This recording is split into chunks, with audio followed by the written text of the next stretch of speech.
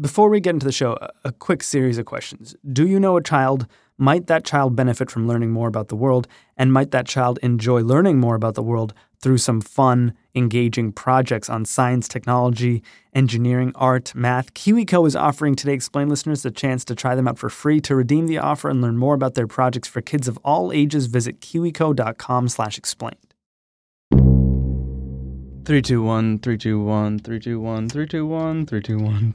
3, 2, 1. This is the way it is with the city of Detroit, the city that changed the transportation of man around the world. The old gives way to the new, yet all that is good is cherished and contributes to the dream of the future.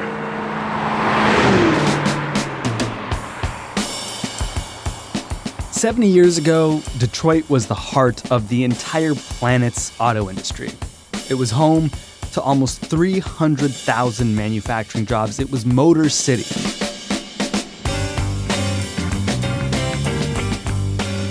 Just about a decade ago, that heart nearly stopped beating. General Motors, the Detroit stalwart, once the world's largest corporation, died today. It was 100 years old. GM and Chrysler, both based in Michigan, turned to Congress to save America's auto industry and almost 1 million jobs. And slowly, things got better. We were talking about the American auto industry on life support, but now in 2012, things are looking up. Chrysler saw sales in the U.S. jump 26%, in fairness, from a very low base. General Motors was up 13%, and Ford gained 11%. A decade later, GM looks nothing like it did during the recession. Things got good again. GM reported pre-tax earnings of $9 billion over the first 3 quarters of 2018, and now the people who are actually putting their cars together would like a raise.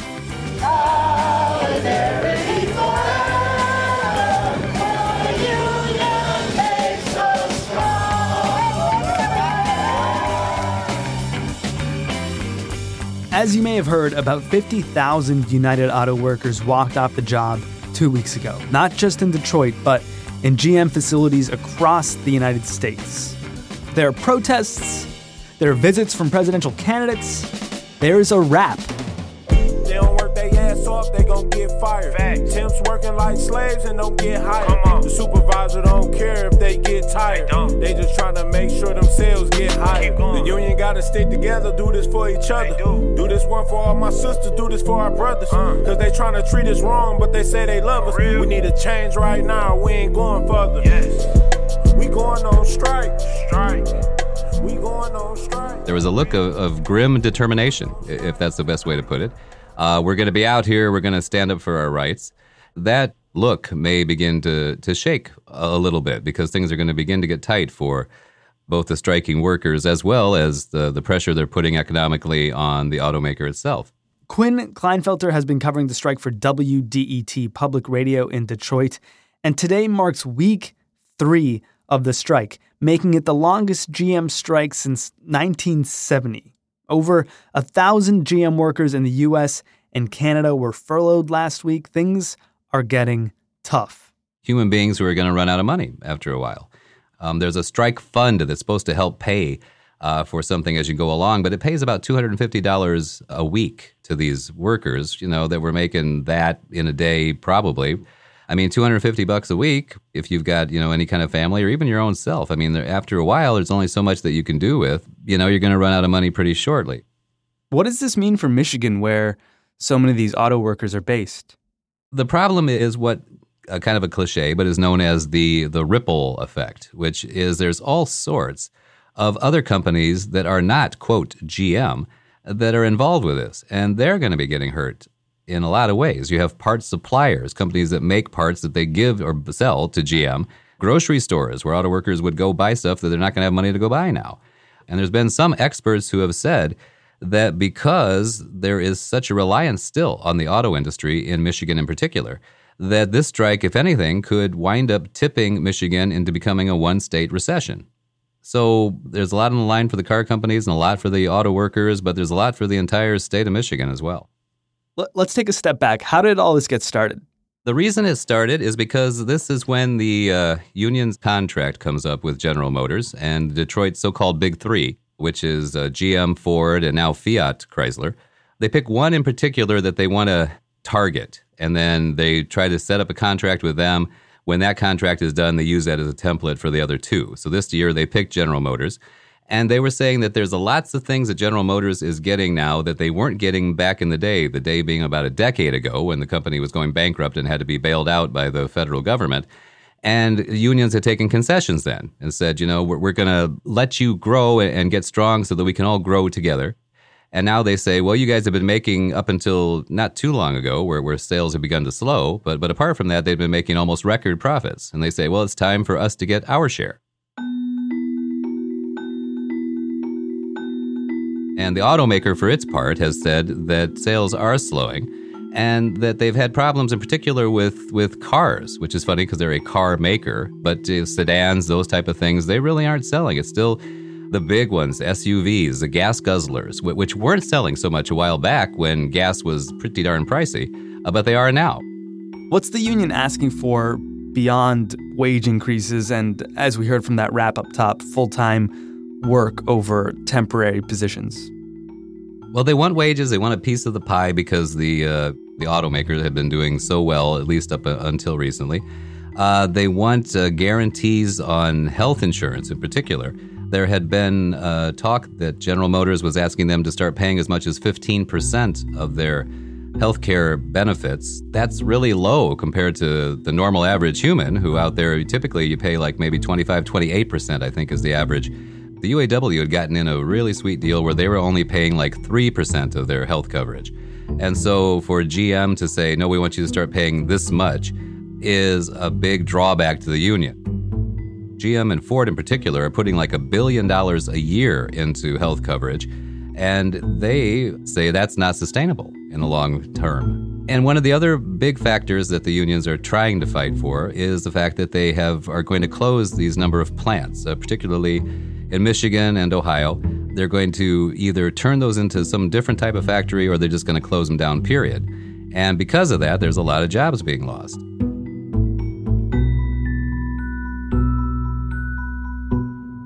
Who specifically are you seeing on the picket lines in this strike? The old and the new is maybe the best way to put it. Today we're fighting a good fight, and it's a reasonable fight. We're fighting for what's fair. The rebirth of solidarity, not only here in Flint, but across America. There's a lot of veteran union workers who have gone through strikes a lot in the past and said that, we've had to tote these things around and have been kind of guarding for this moment since last year when the General Motors had announced that they were going to close like 5 factories or not allocate product is the way they put it, which means we're not going to tell you that we're going to build anything there anymore. So a lot of the union already had been saying, you better start saving your pennies. There's a second kind of tier, though, which are a lot of younger workers who have not been able to be full-time workers yet. A lot of them are not going to be union members because they're not full-time. So because of that, the younger ones, they've never, ever been through a strike. And so they have these veteran ones trying to kind of guide them along through the actual picket lines. This is how you hold a picket. This is where you walk. This is why you walk. Those people are looking determined, but they're looking a bit bewildered too. Surely union leaders have met with GM since this started, just over 2 weeks ago. Any progress on that front? They've met, and it's been really tense the way it sounds like. At one point, they said they had agreement on maybe 2% of all the issues, meaning 98% was still way out there. GM has come back and did so very rare move, actually. They put out one of their negotiating points to the public, which is they said they were going to make $7 billion worth of new investments in the U.S. and create 5,400 new jobs. And they said they were going to, quote, find solutions for these plants that are what they call unallocated, which means they're not going to allocate any product there to be built at the moment. It goes along the lines of them wanting to push more for electric vehicles or autonomous vehicles. They could make some electric trucks, that kind of thing. How is this strike different from past strikes, especially since the car industry right now looks nothing like it did in years past? there's differences now that have really made a change. Several of those include the fact that General Motors was going bankrupt and the federal government had to bail it out. Because it did so, and because General Motors had to try to continue to get a revenue stream in, they basically were able to figure out that they could get one person to do 4 jobs that 4 people used to do back in the day and still make something of a profit. And so that's been one of the real fallacies when you've heard Trump, for example, come into Michigan, where I'm at right here in the Detroit region, and talk about how he's going to return manufacturing jobs to the state, make it the manufacturing hub of the nation again, and stop the companies from outsourcing to Mexico in particular or other countries. But the fact is most of these auto workers are not losing their jobs to people having the stuff outsourced. They're losing them to robots.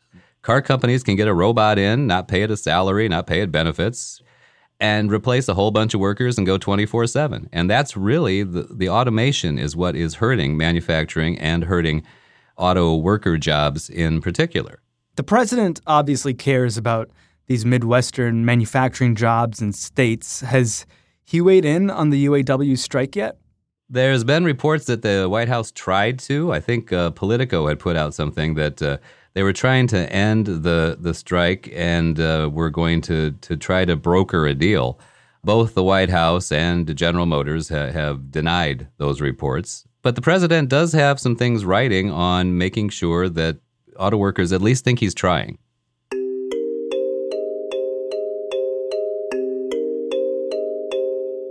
Right next to Detroit is Macomb County in Michigan. And in a very real way, that's what put President Trump in office. That area had voted for Obama in the past, barely won in Wisconsin and Pennsylvania and Michigan, but Michigan was the thinnest margin where he won by about 10,000 votes. Much of that came from Macomb County that flipped from Obama. And the president went in there numerous times telling people that he was going to make it the manufacturing hub of the world again, bring all these jobs back. So it is a pretty significant voting block to him. Although, the tariffs and things that have been put in haven't been super great for either auto workers, particular General Motors and Ford, who have both complained bitterly about how some of the tariffs on steel and things are costing them a lot of money. But by the same token, the president wants to look like he's on the side of the United Auto Workers. He very well may be. In terms of what he's really been able to do or not do, that seems uncertain.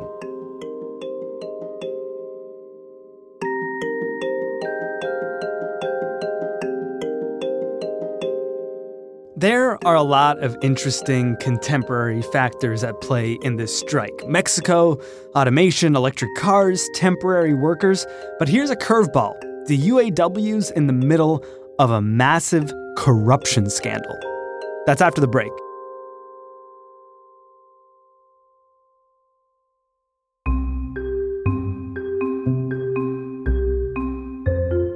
I went to a mall this weekend, a really rare occasion for me, but this mall was like a hefty mall. There was a lot going on, tons of people, and I couldn't help but notice a lot of stores dedicated to Halloween costumes. Even stores that usually have nothing to do with Halloween were trying to get their Halloween spin on for the kids. But I was just reminded that KiwiCo has crates that let your kids build their own Halloween costumes. And I gotta be honest, when I was a kid, I don't think I made a lot of my own Halloween costumes, but my mom certainly came through and made me a bunch of Halloween costumes, and it was a really special thing. And you're guaranteed to stand out if you make your own Halloween costumes, unless a lot of kids out there are making KiwiCo crate Halloween costumes. But let's just assume that's not the case. KiwiCo's got a lot of fun stuff. They've got a chomping mechanical dinosaur your kids can make, glowing horn unicorns your kids can make, a light-up alien spaceship your kid can make. Come on, people. They're also offering Today Explained listeners the chance to try the KiwiCo experience out for free.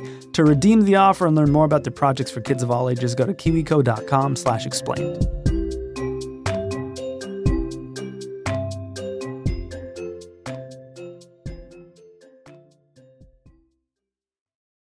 So let's talk about the UAW, Quinn. Does the union have a lot of leverage here? How much power does UAW have right now?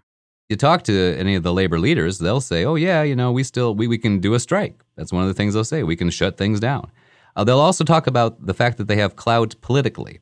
That they can hand out flyers, they can send things, they can give stuff to you and say, hey, you ought to put these signs out here. I mean, it's already built chain of political organization that a lot of candidates want to tap into. That's why so many times you see some of them trying to kind of cozy up to the UAW or to unions in general. Both Joe Biden and Elizabeth Warren joined striking GM workers on the picket lines today. The former vice president was in Kansas City, Kansas. Warren was with workers in Detroit. Of course, these are Democrats who typically unions are going to go for, although not always. By the same token, you've had a lot of the politicians, particularly the ones running for president, who will praise the UAW itself, but they will steer away from praising individual people. And that's because some of the top officials in the union are facing a little bit of trouble. Huh. Why is that? There has been investigations into corruption, and especially in recent days, in the UAW in particular. 4 years or so ago, Fiat Chrysler had some people that admitted they had made some false tax returns for UAW officials. They were trying to hide different things that basically amounted to bribes and embezzlement among some mid to upper level officials. The Justice Department was investigating. They said that it was a real quid pro quo thing. The car companies were trying to keep the unions happy. You know, they would send them on trips. They would have them just be kind of fat and happy. In recent weeks, suddenly the very top leadership of the UAW was coming under intense scrutiny from federal investigators to the point where they were raiding their houses and raiding their offices. The UAW has a Camp David of its own that it goes off to and has a retreat.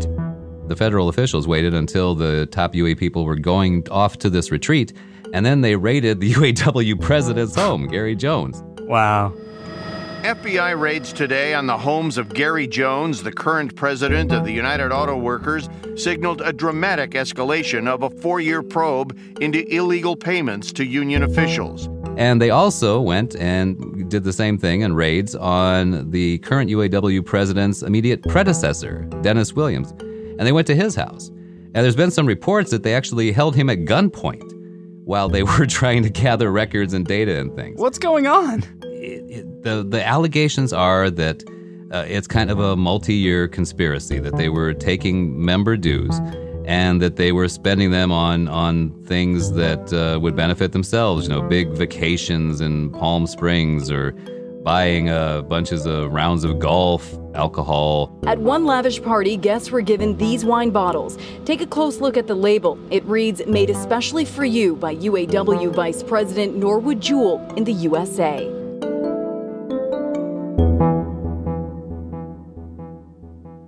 Tell me a little bit more about the president of the union right now. This guy, Gary Jones, was it? When these allegations have come up against Jones in particular and his predecessor, Dennis Williams, one of the things that's been a little surprising is you haven't heard a whole lot of him during this strike. It's been some of the departmental people, you know, kind of his second or third in command that have been out there actually going off to picket lines and being kind of the front face of General Motors. And you haven't really seen Jones around that much. He made kind of a cameo appearance during the Labor Day parade, which usually brings a lot of people out to be stumping for organized labor. This time it actually had some people coming out who were making catcalls against the union president. UAW President Gary Jones did march, although he avoided our cameras, not anxious to answer questions. The scene angered Brian Keller, a UAW member who led a protest in the parade today. We feel that we have a right to speak out against the corruption within our union. Gary Jones, Cindy Estrada, and the rest of his caucus should step aside until after negotiations. You can't help but notice the timing of this strike, Quinn. Is a strike a convenient way for the UAW to get union members to forget about a huge corruption scandal? That has played into the strike, I think, in two ways, right? The first is, do they trust these leaders? Well, the leaders know that. This is not, officially noted or anything, but there's a lot of people who have brought up the notion that one of the reasons they pushed for a strike this time is to show the members, yes, we are fighting for you, even though you don't know if they're swiping your dues and going off to Palm Springs or not. The second is when this negotiation is all done and they've got some kind of a deal set, what happens next is the union leadership comes out and says, ta-da, here it is. And we're going to get this, you're going to get this, you're going to get this. And now you got to vote it. And then the rank and file hold these big, giant meetings. They usually are held in, big auditoriums or wherever. and they vote up or down. Now you've got leadership that you have these allegations about, and so you wonder if, at least some of the rank and file I've talked to, will wonder, is this really the best deal they could get? Or is it just something they want to get this out of the way? When people think of big, strong American unions, they think of the auto union. They think of UAW. Do you think other unions, smaller unions, are watching and waiting to see how this big controversy with the UAW and how this strike resolve? Just personally, I think some of the driving forces behind the uptick in interest in organized labor are going to continue on well past this, and so it may not affect it. I mean, I've talked to a number of people in millennial or younger age groups who are worried about their jobs. Is this job going to be here, or are tariffs or something else going to suddenly impact it and they're just going to wipe it out? And there's a fear of a lack of stability. And that's one of the selling points of a union, is that we are stable. I mean, even if the leadership seems unstable. And as we're talking about unions, I should mention I myself actually am a United Auto Workers member. Huh. Is everyone in Detroit just in the auto workers? The station union? used to be owned by UAW, and then they sold it to the university, and that was part of the deal. Is, oh, by the way, your rank and file needs to be UAW members. Wait, so Quinn, do you have a dog in this fight? This is your union. It's a little bit different, because they have so many different divisions. I never deal with any of the actual auto stuff. It just happens because that's where the radio station is that I work at. So I can't really speak to what the actual auto workers are dealing with. And then I got to be careful, because I'll say, hey, wait, no, I'm UAW too. Oh, really? Where are you at? It's like, oh, I'm at a radio. What? I got to admit, I feel bad for both sides. You're supposed to make money. And I can see how the car companies are having to try to save costs. They were really almost ready to go belly up. And all these related companies would have gone belly up with them. Had not the government bailed them out back when.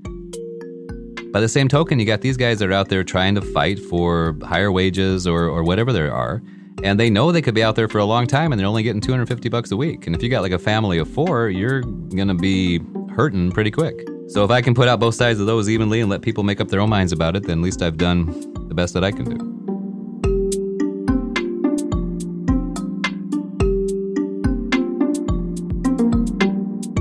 Quinn Klinefelter is the senior news editor at Detroit's public radio station WDET. I'm Sean Rameswaram. This is Today Explained from VOX.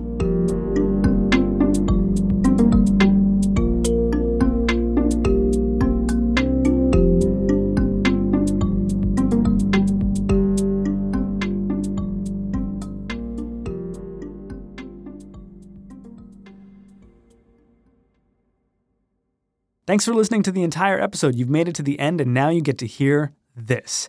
KiwiCo is offering you, listener, the chance to try them out for free, to redeem the offer, and to learn more about KiwiCo's projects for kids of all ages. You name an age, they're included. Visit kiwico.com/explained. They're trying to make learning about the tough stuff way more fun.